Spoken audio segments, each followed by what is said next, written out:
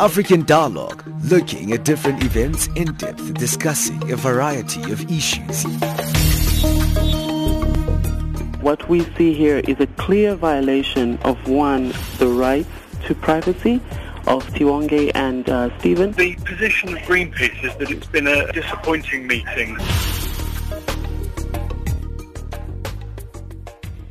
Thank you for joining us right here on Channel Africa. Yes, it's 11 o'clock Central African time, and thank you for joining us right here on African Dialogue, where we contextualize the big issues through a panel discussion every Monday to Thursday. Thank you for joining us on our shortwave service on the frequency 7230 kilohertz on the 41 meter band to Southern Africa, and don't forget that you can find us online on www.channelafrica.co.za. In South Africa and some SADC countries, you can find us on channel 802 on the audio bouquet. Well, today we're focusing on the build-up to the Nigerian elections. We know that it's one of Africa's strongest economies, and there's a lot of things happening even as there is a build-up to the elections in the country. Well, this upcoming presidential election in Nigeria will be the sixth since the end of military rule in May 1999. In November last year, the Independent National Electoral Commission said a total of 73 political parties fielded candidates for the 2019 presidential election. But it is reported that the race is generally believed to be between the incumbent President Muhammadu Buhari of the All Progressives Congress and Alhaji Atiku Abubakar, who is a former vice president and also a businessman in the country, but aligned to the People's Democratic Party. Some of the issues are likely to actually be central in these particular elections are said to be around issues of security. We know the issue of Boko Haram has been a big topic for many years. Well, to help us with this particular discussion, we're joined by a great panel participants. We've got Matthew Page, Chatham House's Associate Fellow with the program covering Nigeria. We've got Dr. Akinola Olojo, who's a senior researcher at the Transnational Threats and International Crime Program at the Institute for Security Studies, and Dr. Olayinka Ajala, who's an associate lecturer at the University of York. Now, let me start with you, Matthew. I know that you, as Chatham House, were looking at these presidential elections and you've released a report. But what is interesting is to see actually the current president running elections once again. We know that in his tenure so far, it's been really tainted by the fact that he's been a very sick man for a very long time.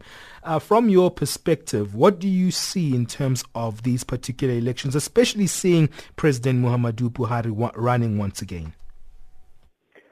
Good morning. Well, yeah, it's no surprise that President Buhari, as a first-term incumbent, is seeking a second term. I mean, we see across Africa that the leaders are keen to serve out either their full term or even exceed their terms and elongate their tenure.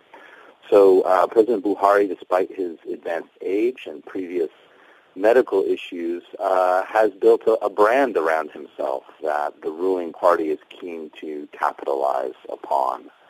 So Buhari himself personally has a great degree of street support, grassroots support in northern Nigeria, and the ruling party, the All Progressives Congress, is hoping to translate some of the enthusiasm that there was for Buhari in 2015 and essentially try to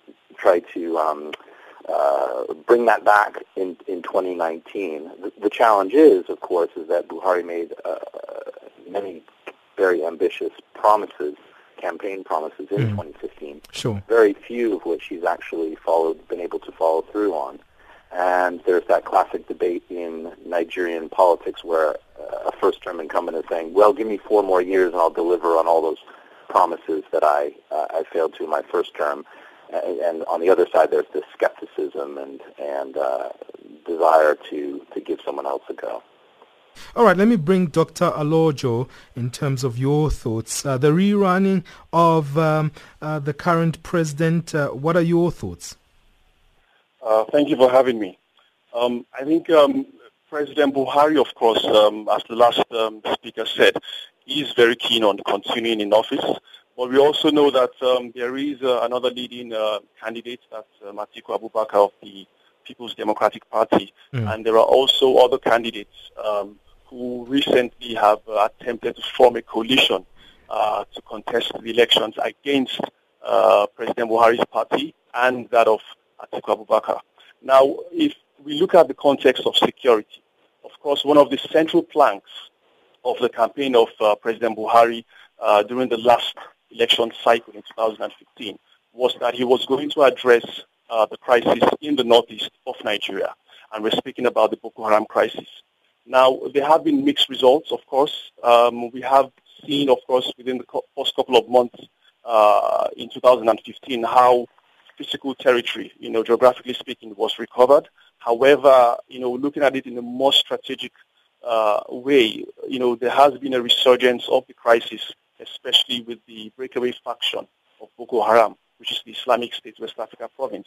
So I think with the elections coming up, there is a lot of anticipation from people regarding what the new leader, whoever it will be, what the new leader's strategy against violent extremism will be, whether or not the new president would, treat with a sense of urgency Nigeria's national action plan on countering and preventing violent extremism. We must bear in mind that there is already an existing plan, and it was launched in November 2017. So is that going to be treated with a sense of urgency, or do we need to sort of do a reassessment of, the various other dimensions linked to criminal justice, linked to, terror trials, linked to the humanitarian situation where we have over 1.5 million people displaced in the Northeast? Do we need to consider dialogue, for instance, in regard to complementing the use of force? Because one thing is clear. I think it's the fact that we cannot bomb our way to peace. And one of the things which I think Nigerians and even the international community will be watching closely is the example that will be set by the new leader, in regard to a renewed strategy and a fresh way of addressing the problem of insecurity. All right, let me bring in Dr. Ajala, Associate Lecturer at the University of York, into this particular discussion because we have been looking at this particular issue in terms of the rerun of Buhari. Dr. Ajala, what are your thoughts? I mean, both Matthew and Dr. Olojo have been highlighting the particular issue that the rerun of Buhari is not much of a surprise, but also looking at his presidency in the last few years. How do you think he's fared? I know there was a time in 2017 there was a lot of uprising from some of the citizens in the country, especially aligned to the fact that they were worried about reports around his illness. Yeah, thank you very much for having me as well. As previously discussed, there is no surprise that he's contesting the second term because most people that have had the opportunity to rule Nigeria since 1999 when the country returned to democracy have always tried or gone for a second term. So that is not a surprise to anyone in the country. And in terms of how he has fared, a lot has been said about his health, which is has been an issue in the last couple of years. About 15 or 17% of his total time has actually been spent on the hospital bed, which is not so good for his image, and it's one of the things that's been acted upon by the Atiku camp. But in terms of security generally, if you look at previous elections in Nigeria, it is no longer surprising that insurgency increases like almost around a year to election. So there is a political dimension to this insurgency that needs to be explored critically. Because if you notice that immediately after Buhari became president, he had the upper hand geographically, as previously discussed. The military took over most of the caliphates that were so formed by Boko Haram. Then there was a split last year or 2 years ago, and there is another group. But my own source of concern, which I've researched extensively, is that why is it that insurgency rises a lot a year to election? Does that have anything to do with the electioneering process, or Is there any dimension of this that's not been explored? So this is a very big issue, because even when we look at previous election, if it is not a new militant group springing up in the Niger Delta, Boko Haram becomes stronger a year to election. So this gives us a dynamic, a sense of the political dynamics of Boko Haram to say, well, there is a link that is not being critically explored by the Nigerian state in terms of the political dimension of Boko Haram, because if it is towards the time of election that they then increase their attacks, the casualty increases, then there is a problem with that. And also in terms of whether or not Buhari will contest, as we said, he's going to contest, but the problem is there is another dynamics in the way the election is going to be, because people from the south might be weary of having Atiku, because this might actually mean that if Atiku wins this election, power might not return to the south in the next 4 years, which is the political calculations of a lot of southerners, both southwest and south-south. So it's going to be interesting to see what the election will be like in those regions, because there is this gentleman agreement that power will shift after 8 years between the north and the south. It's not in the constitution, obviously, but a lot of people in the south are already thinking if Atiku wins this election, he would definitely want to go for a second term in the next 4 years, and this would mean that the north will be having power for 12 years. So this is going to be interesting, and that is one key dynamics in terms of whether or not people will want to stay with Buhari despite all the ups and downs in the last 4 years, or they will want to go for Atiku, which might then mean that the country might be stuck, so to say, with a northerner for the next 8 years, which might not be acceptable to people from the south. All right, I'm going to take a quick break, and I want us to maybe elaborate on those geopolitics, intra-geopolitics rather, in Nigeria that have been highlighted there by Dr. Ajala there. He's the Associate Lecturer at the University of York, and alongside him joining us on this panel discussion, we've got Dr. Akinola Olojo, a Senior Researcher at the Transnational Threats and International Crime Program at the Institute for Security Studies, and also completing this panel discussion is Matthew Page, who's joining us from Chatham House. He's an associate fellow with the program covering Nigerian issues. It's almost 20 minutes past 11 o'clock Central African time. I'm going to stick to this subject matter and continue with our guests after this.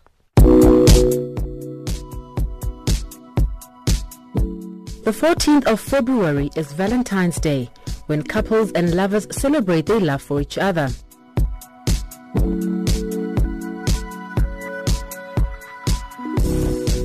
Join Channel Africa on Friday the 15th of this month between 1200 hours to 1500 hours Central African Time as we celebrate one love for Africa with our African brothers and sisters all over the continent. Let's dismantle prejudice and work towards achieving greater unity and solidarity between African countries and Africans as a whole. Channel Africa, bringing you the African perspective.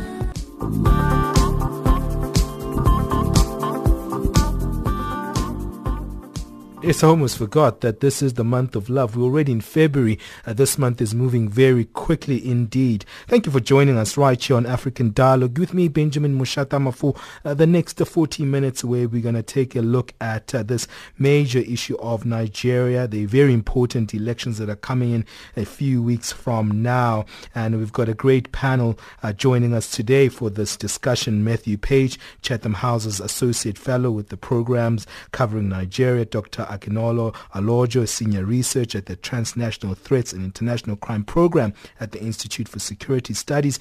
Joining us all the way from the University of York is Associate Lecturer, and there Dr. Olayinka Ajala. And before the break, Matthew, we heard there from Dr. Ajala highlighting some of those power dynamics in terms of how votes go depending on whether you're coming from the north and the south of the country. country, and we know that the opposition that seems to be actually one that will compete against Buhari, according to analysts, is the Abubakar himself, businessman, and also has been vice president in the country.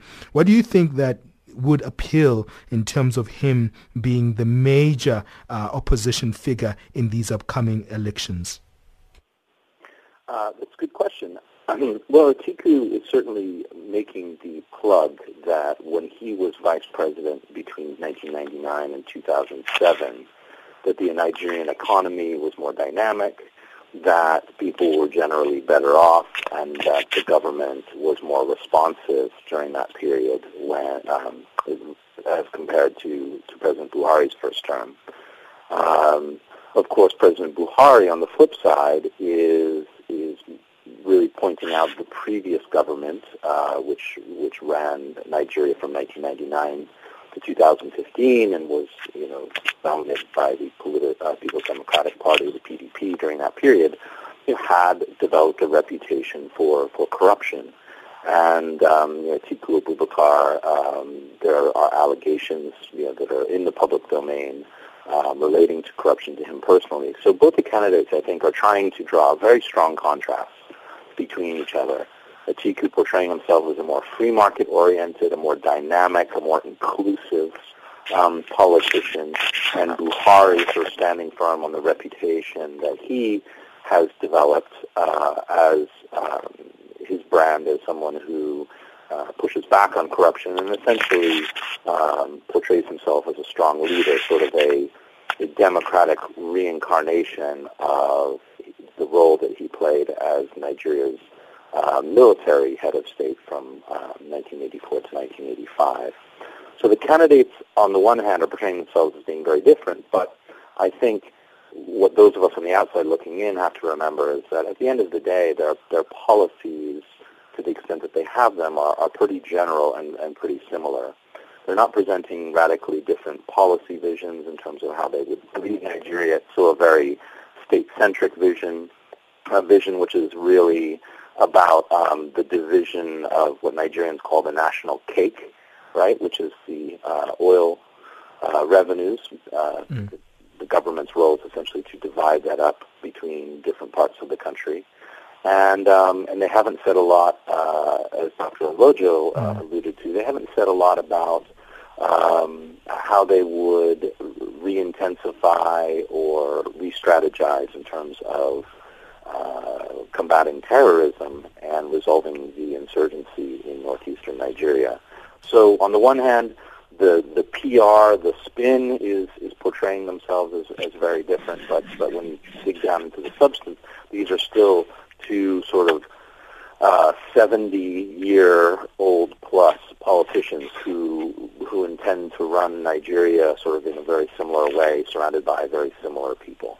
And I want to come back to the point that Dr. Ajala was highlighting, Dr. Olojo, the fact that we're seeing a very interesting dynamic here when in the 2005 election, Buhari was pitted against Goodluck Jonathan, a Christian from a minority ethnic group in the south. However, this time we're seeing two figures from the north. How do you think this could actually change the dynamics here, especially the fact that we are also seeing a lot of other candidates who are part of this choice pool? Okay, you see, I think I'd like to shift a bit of the discussion, sure. A little bit away from, strictly looking at it as a religious or ethnically divided, context. Sure. I mean, that factor plays a role without a doubt. For a number of decades, we've had the factor of ethnic, cleavage and also religion, factoring into how people throw in their support for candidates. But, I mean, we have a classic case here of two individuals, the two leading aspirants who come from the north.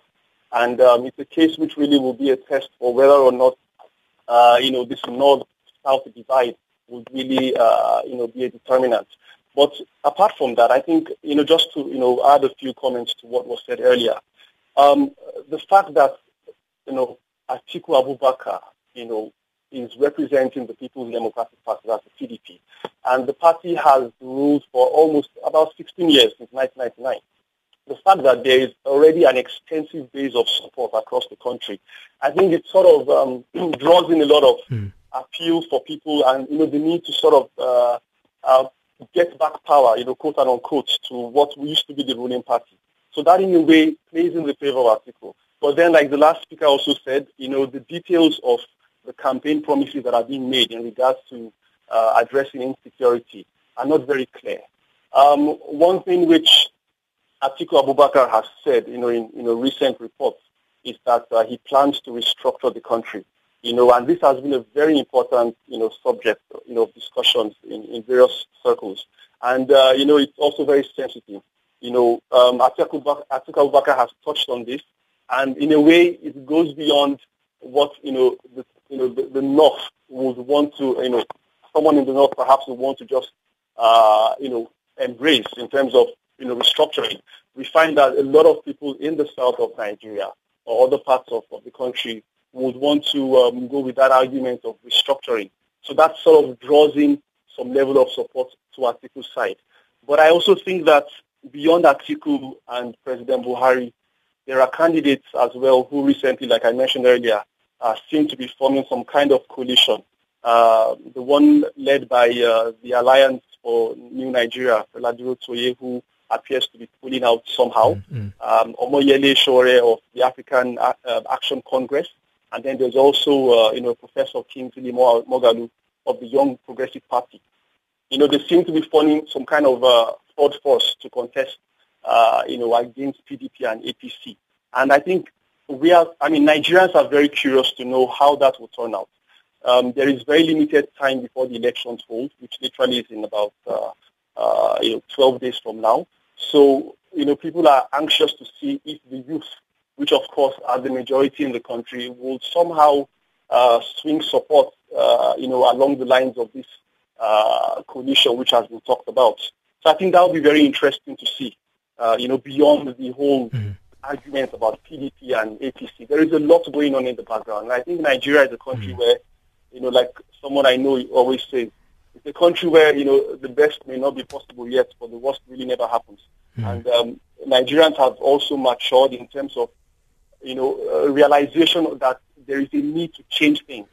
I think a lot of youth have reached the point where it's not only about money politics, while that is there, of course, but then a lot of people within Nigeria and outside the country are aware that, there's a consciousness that things must change. And I think that is also factoring into discussions on social media and even, hopefully, when people go to the polls. Let me bring that to Dr. Ajala. What are your thoughts there on Dr. Olojo's thoughts, especially looking at the dimension that he's speaking on? Could we find ourselves in Nigeria where people are embarking on a post-religious notion of why they're voting? And also, what are your thoughts on this new crop of candidates that are coming to the forefront, as alluded to by Dr. Olojo? Dr. Ajala, to you. Yeah, thank you very much. In as much as we might want to think that religion and ethnicity doesn't play a major role, it still does. And that is why when you say that the calculations by different political parties, there is always this very strong agenda of not fielding a Muslim or a Christian candidate, or fielding two people from the north or two people from the south at the same time. So there is always a mix, and this has been the case and is the case in most of the political parties. So because the thing is, when you look at Nigerian politics, there is still a lot of patronage that goes on, and people still tend to vote along ethnic lines. A very good example of this is, look at in the last 4 years, when the president makes any appointment into any position in the country, the first question people would ask is, where is he from? Is he Christian? Is he Muslim? It still plays a lot of role. When the Attorney General recently had an issue, or the Minister of Justice had an issue, it quickly assumed the ethnic dimension where people began to say, well, It's because it's this, it's that. And so anything that happens in that country, religion and ethnicity plays a very, very significant role. And I think that has not changed a lot in the last 4 years. In terms of the new candidates, to be honest, personally, I actually think it's too late now, as recently said by Dr. Olojo, that the election is just about 12 days away. So I don't know if the ballot papers have been printed already. So if it's been printed and all the names of these people are there, it's already confusing, because even if somebody steps down for the other person, how are people going to know? Nigeria is not a place where everybody is on social media. How many people watch television? How many people are actually on social media that know how these things are changing?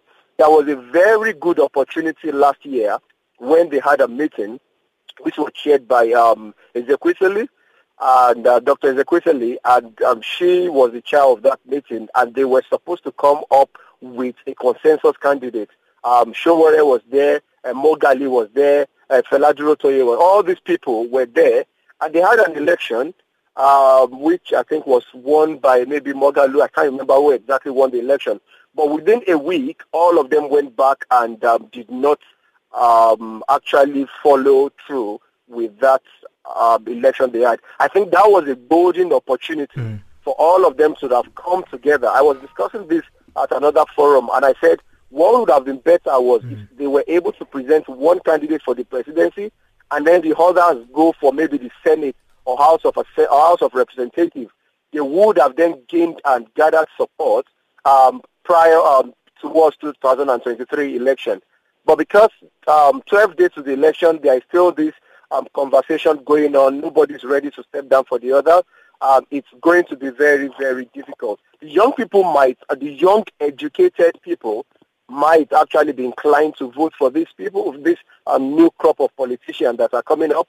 But the question is, there is still this whole idea of, would I rather waste my vote? Because if all of them are coming up and nobody is stepping down for each other, they are just going to spread all these votes.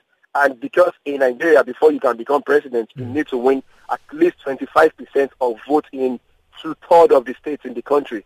So I actually don't see each of them getting this, except they stand down for each other.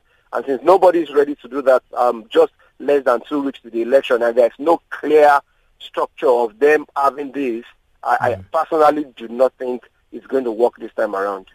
Matthew, what are your thoughts around this new crop of politicians that we're starting to see challenging the old guard of politicians in Nigeria? Do you think they have some form of strength? Do you think they have a good collaborative effort? Or do you agree with Dr. Ajala that they seem fragmented and not really organized? Well, I think that the emergence of this class of third-party politicians, the vast majority of whom are very talented, have succeeded both at home and abroad in terms of their careers, and are looking to give back to Nigeria. I mean, I think this is a very positive development in terms of Nigeria's democratic development. I think the challenge is that the political system, the electoral system, and the rules of the game, if you will, are still very much tilted towards the two major parties. And at the end of the day, Nigeria's political campaigns, and this is true in all countries, of course, but they're still very much just driven by money and mobilization. And the two major parties, they can draw upon, in the case of incumbent parties, the public funds that they have access to, or in the case of parties that are temporarily out of power, funds that they diverted whilst in office and created these sort of campaign war chests to power them to future elections. And of course, a steady stream of people moving between parties. In Nigeria, party allegiance is extremely weak. And politicians, I joke I can barely keep track of which senior politicians are on which party on any given day, because their allegiances are so fluid. So in other words, the crop of third-party candidates, they are a sign, an indication in terms of how they're resonating with a certain portion of Nigerian voters, that the system does have the potential to change. The problem is that right now there are these many candidates, and they're essentially fighting to appeal to a fairly small portion or cross-section of the Nigerian election, which is the portion of the election who are, say, middle class, extremely sort of politically attuned and politically minded, are keeping up with the day-to-day news stories and so forth, and are looking to vote on the issues. I think many Nigerians, are focusing just on getting by and subsisting in their day-to-day lives, and so for them, they are many of them are easily manipulated by politicians who use a mix of incentives, right, cash, vote buying. They appeal to ethno-religious sentiments. They use violence and intimidation sometimes.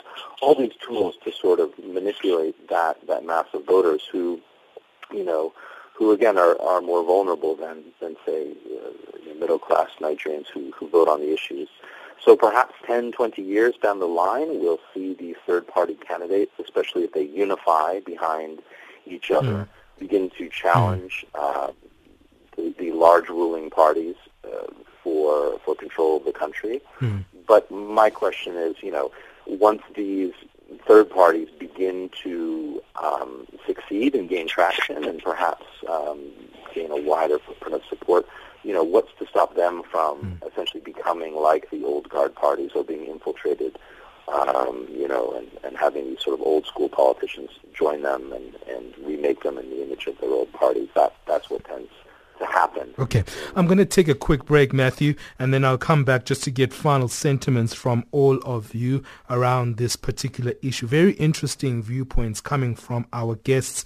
If you're just joining us, that was the voice there of Matthew Page, Chatham House's Associate Fellow with the program covering Nigeria. Dr. Akinola Olojo is also with us from the Institute for Security Studies. He's a senior researcher in the Transnational Threats and International Crime Program and an associate lecturer at the University of York is also with us. That's Dr. Olayinka Ajala. Well, we're going to come back after this quick break and wrap up this discussion and maybe look at just revising what would be the key themes of what would be on the minds of the electorate in this election.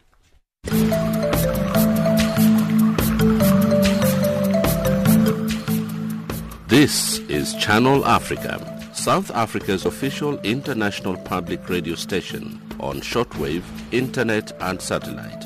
From an African perspective. Guess what? You can now listen to Channel Africa using Silozi, Chinyanja, Kiswahili, Portuguese, French and English, giving you an African perspective. Hi, my name is Tandalunye Nzovo, and you are listening to Channel Africa. We love Channel Africa from an African perspective. Channel Africa, bringing you the African perspective. Yes, you are listening to Channel Africa, coming to you from Johannesburg studios at the SABC headquarters in Auckland Park. Thank you for joining us. We only have 5 minutes with our fantastic guests who've been giving us their viewpoints on the upcoming elections and the current presidential situation right now in terms of the political parties that are fielding their candidates, the current presidential candidate who's also running again, and it's been very interesting to just see all these issues playing out, but to also see the old guard versus the new guard is also an interesting dynamic that we've been looking at. But let's wrap it up, Dr. Ajala. We only have 5 minutes left, and I want to know from your perspective, what do you think would be on the minds of the electorate this time around? Do you think issues of terrorism will still be on the table? Do you think it's issues around the economy? What do you think would be central in that final decision when someone is making their cross on that ballot box? Hi, thank you. Sure. Thank you.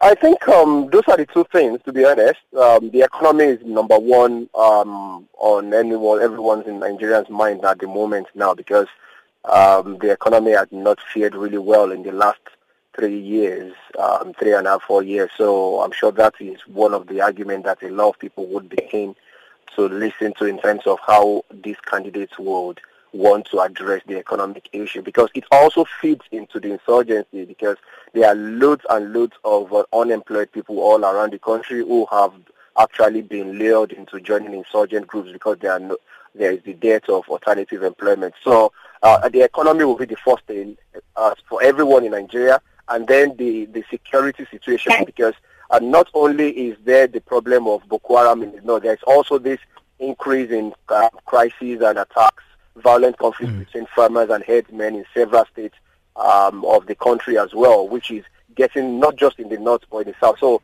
security and economy will be the two top priority of every Nigerian towards this election. Matthew, do you agree? I think that, regardless of what issues people are focused on in this very moment, right? I think we need to remember that Nigeria is on track to being the third most populous country in the world by 2050. As you started out the show saying, it is Africa's largest economy. It's got huge potential. The question is which one of these two major candidates or the third-party candidates are going to be able to be dynamic and sort of dynamic enough and have the vision to take on those challenges, whether it be security, economic, or governance challenges. Let me get the final sentiment and give it to you, Dr. Olojo. How do you wrap up the conversation in terms of this question? I think the question of human security in all its ramifications will be paramount on the minds of a lot of Nigerians. Beyond the issue of money politics, beyond the issue of the Muslim-Christian divide, I think human security in terms of having a better livelihood, the economy, as earlier mentioned, and having a safer and secure life, in Nigeria, I think would really be paramount. And just to just wrap it up, in regard to this question about, a divide, along ethnic and religious lines, I do think that Nigerians, especially the majority of youth, are having a growing consciousness beyond that. And even in terms of security, we have actually seen, based on the evidence, that it's really not about Muslims killing Christians, and Boko Haram and its breakaway faction have actually killed more Muslims in the north compared to Christians. So it's actually a very more complex, much more complex debate. And the human security angle, challenging an elite system and ensuring that everyone has a secure and better access to a better life, is what is paramount for a lot of Nigerians. Thank you, gents, for giving us your time. We really appreciate your contributions. Hopefully we'll be in touch with you in the days to come as these elections take off. Would be great to speak to you once again. But thank you to Matthew Page, a Chatham House's Associate Fellow with the program covering Nigeria. Dr. Akinola Olojo is joining us from the Institute for Security Studies, and Dr.